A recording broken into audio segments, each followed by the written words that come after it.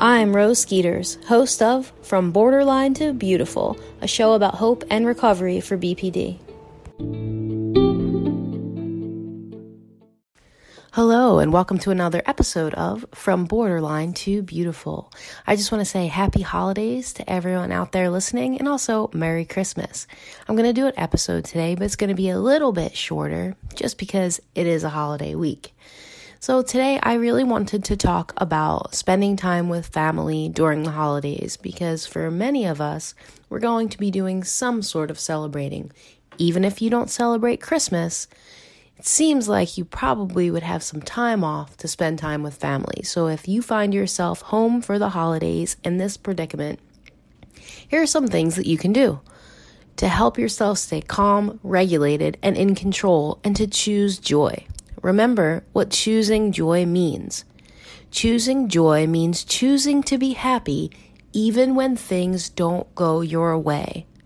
Yes, choosing to be happy even when things don't go your way.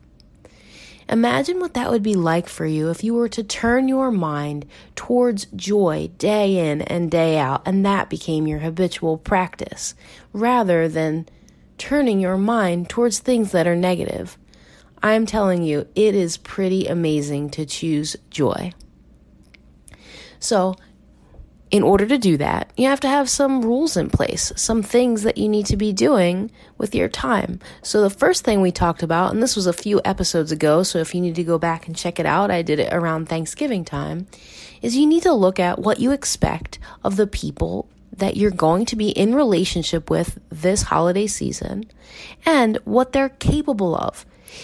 Usually we set really high expectations, dare I say, hyperbolic expectations for the people that we are in relationship with. And in doing so, we set ourselves up to fail and we set them up to fail.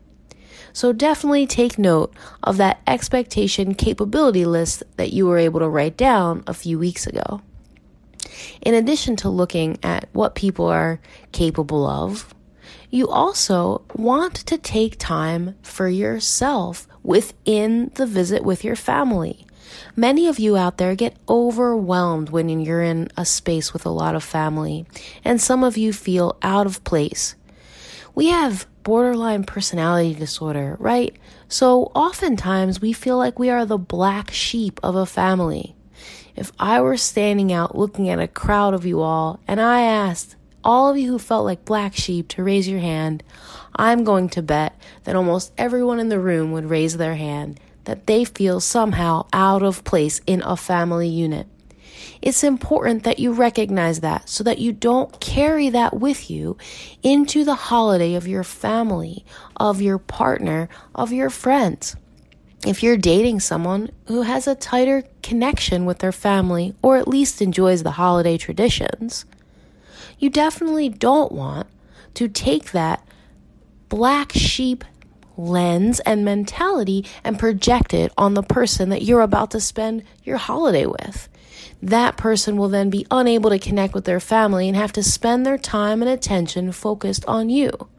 And I know that that's a very difficult thing, because when we go into a situation where our partner or our friend is in with their family or their friends, oftentimes we become jealous. We get worried that that person doesn't love us the way that we think they do or the way that we love them. We get worried that the attention's not on us. And we get overwhelmed. Lots of people, lots of chaos, lots of noise. I know some of you are like, yep, Rose, I opt out, not doing the holidays. And some of you are like, yeah, I know, I need to do hard things. I need to go and do these things with my family. So if you haven't opted out, first of all, be proud of yourself. Courage is on your moral compass, and courage means being scared of something and doing it anyway. So while you're with your family, or, as you go into this situation with your partner's family, you need to come up with some rules and some safe words, let's say. So sit down with your partner or your friend or whoever you're going with. And if you're just going with yourself, sit down and come up with the structure for yourself. Grab a pen and a piece of paper and write down all of the things that would make you feel supported and comfortable while you're with your family. For example, I when Jay and I used to go to my family's house before we moved to Michigan, right? So we used to live in Pennsylvania. And when we would go over there to my family's house, it wasn't always a welcoming environment for Jay. And this is just because of the dynamics of my family through, years of intergenerational trauma and just, decisions I had made in the past. Let's just say that my brothers didn't necessarily, right off the bat accept Jay into the family. So that being said, when we would go over to my brother's house, I would make sure that I was aware of what Jay was doing, that I wouldn't leave him alone with my brothers in the event that they would, say something that was too aggressive or mean. And I would let him know where I was going, and we always knew what time we were going to leave. And if I was overwhelmed, because I was the black sheep of my family, at least in my perception back then, I would let him know, and then we would leave a bit earlier, or we would support each other in whatever needed to be done. Now, I did this for Jay knowing how my family was. I should say that he didn't really need me to do any of those things. It was really me. I needed him to do those things for me. And the same thing when we would come out and visit his family in Indiana, he was always there. And I really loved that. We would go together, and if there'd be a group of people, he would in the beginning come back and check on me all the time. So I knew that even if I was left alone in a group of women in the family, that he would come back and check on me. He would, hold my hand and just touch my back, letting me know that I'm there, or that he was there for me. So as you're talking with your partner, figure out what would be helpful for you. I suggest that you come up with a plan to make yourself not feel left out. What can your partner do? Would it be helpful if your partner didn't just leave you and go off with the men in the family? Or if your partner let you know what time they would be back? Would it be helpful if they held your hand or touched your bag or helped involve you in the conversation? What would be things that you would perceive to be supportive? And if you're out there and you're the partner of someone or the family member of someone with BPD, you just want to be aware that the holiday season can be overstimulated, overwhelming, and highly stressful. So you want to reach out to your loved one and say, what can I do to make this easier for you? It's not walking on eggshells necessarily, because you're not going to change the time of your event. You're not going to, go out of your way to make certain people come to your house at certain times to accommodate the person with BPD. But you can just reach out and ask, is there anything that I can do? Is there a space in the house that you can set aside for that person with BPD to go retreat to? And if you do have BPD and you're on your recovery path, is there a space in the house that you're going to that you can retreat to? So you want to come up with, as you can see, these little ideas of how can I create safety within myself as I'm entering into these familial situations, versus how can I avoid them, opt out, get anxious, get overwhelmed, get stressed, have an episode, feel really panicky, have a panic attack. That would not be choosing joy for the holiday season. Choosing joy for this holiday season would be figuring out what are my needs in terms of support. How long am I going to be at this event? Why am I going? Am I going because my partner is excited? He loves Christmas. She loves Christmas and she just wants to spend time with her family. She loves whatever holiday she celebrates. And if that's why I'm going, then how can I focus my energy on engaging in humility and selfless service to set my need for attention aside so that I can be with the person I'm in relationship with, and I can be supportive of that person, and I can have that person's back? Do I need that person to keep in my vicinity, to keep in physical contact with me, to touch my shoulder, to hold my hand once in a while? Do I need a set time? We're going to go to Christmas Eve, for example, from 1:30 to I had to do the math, to 5:30. We're going to stay there for 4 hours. And during that 4-hour time, you can set other little time increments. Like, think about it. If you're going into a situation and you don't know how long you're going to be there, you don't know many people, you feel uncomfortable, the best thing to do is to focus on what your partner needs and to focus on that amount of time. Take it 1 hour at a time. And if you need to, take it a half an hour at a time.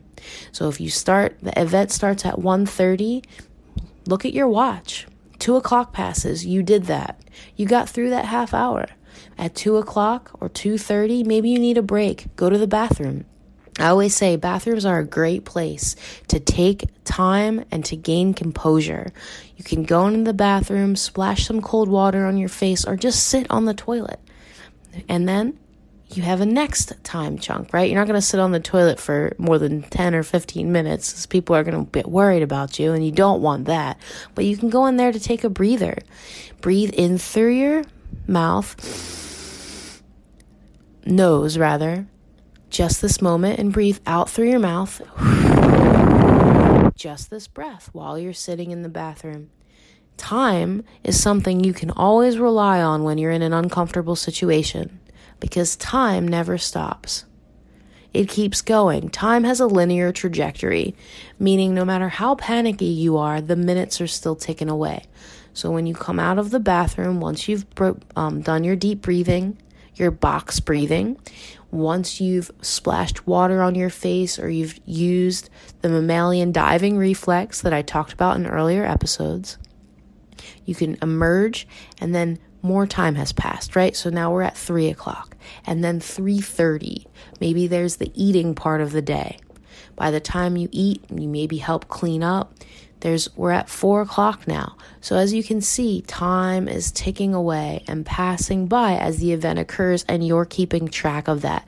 That way, you have complete control over what's to come in the situation.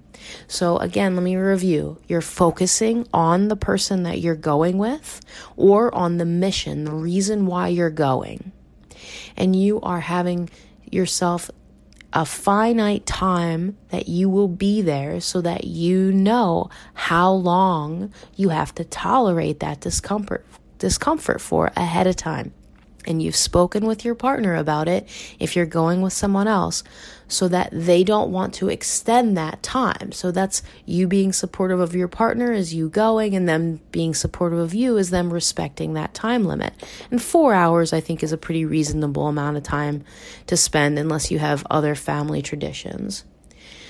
So in addition to that, you're going to talk with your partner about ways that they can support you, whether it be holding your hand or letting you know where they are, and kind of what they're going through. You want to have methods or things that you can do to create a safe space, like going off to a separate bedroom or going into the bathroom or going outside. And you want to keep track of the time, because you are going to remember that I said time is linear and it won't stop no matter how much you're panicking. So eventually the discomfort will end. And I think there's a lot of comfort in that the discomfort will end because time is linear. So no matter how much you panic, it'll go away. Another thing that you really want to focus on or to think about is this idea of control. You know that we're a very controlling people, right? You're pretty controlling. I'm pretty controlling. Even with just having a hyperbolic temperament, I tend to want things a certain way, and I have to, give in to not having my way all of the time. But when you're first in recovery, what you don't realize is that you give your control to everyone around you. So in the first example I gave of someone going to see family for the holidays, it's chaotic, it's overwhelming, it's overstimulating, it's stressful, you're the black sheep, you don't fit in, people aren't going to like you, the attention is going to be taken off of you. So everyone around you has, if you think of it as a baton, like runners pass back and forth in a race, everyone around you has the baton of control. You're the only one who doesn't have it. That will set you up to fail. What I want you to do is imagine yourself taking back that baton of control and creating a plan that will make you successful. Are you still going to be anxious? Maybe. Are you still going to, feel overwhelmed and stressed? Maybe.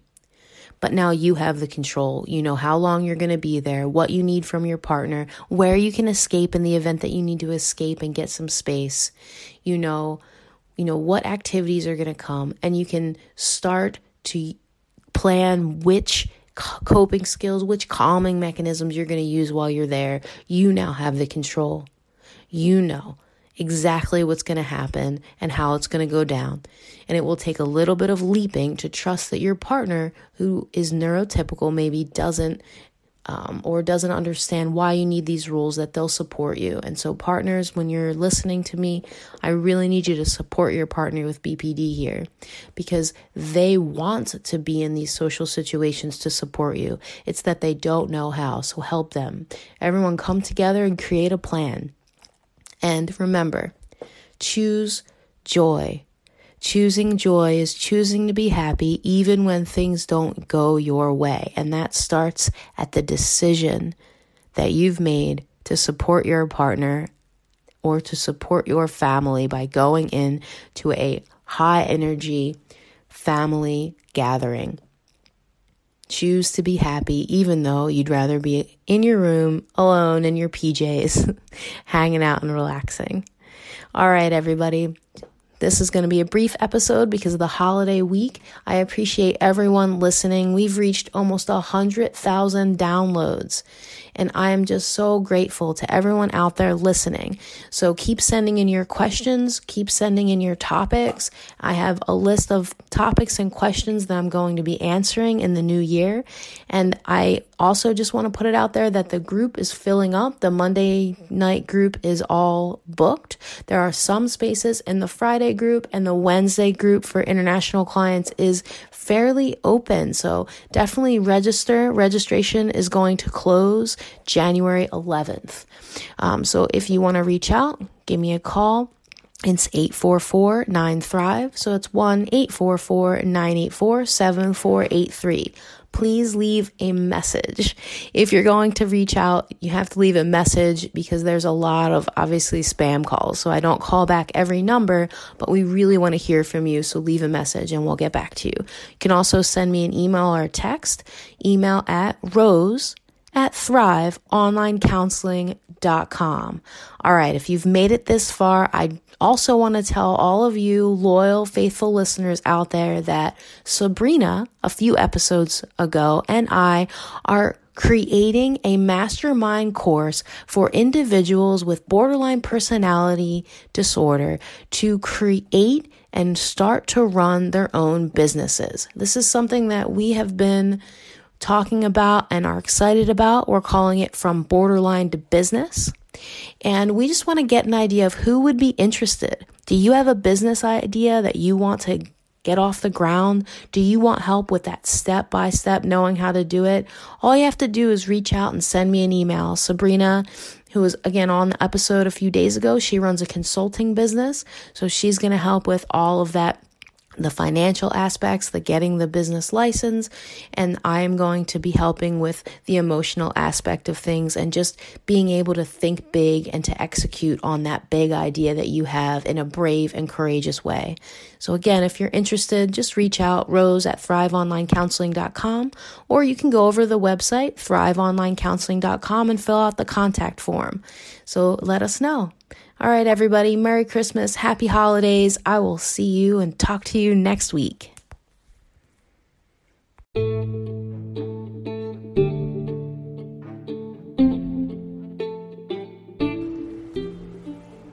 Okay, thanks for listening. That was From Borderline to Beautiful, a production of Thrive Mind Body, LLC. Online coaching that helps frustrated individuals, resentful couples, and disconnected families navigate through tough times. Visit us on the web at thriveonlinecounseling.com.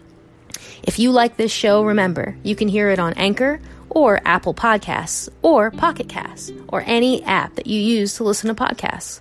Subscribe to get a new episode every Monday. If you want to get in touch, you can leave me a voice message. Some of you had some comments and questions from the last episodes, and I'd love to hear whatever questions you have too. Just download the Anchor mobile app, search for From Borderline to Beautiful, and tap the message button to send me a voice message. We'll have all those links in the show description. Okay, we made it. Thanks again for listening. I'm Rose Skeeters, and I'll be back next week with another episode of From Borderline to Beautiful. Talk to you then.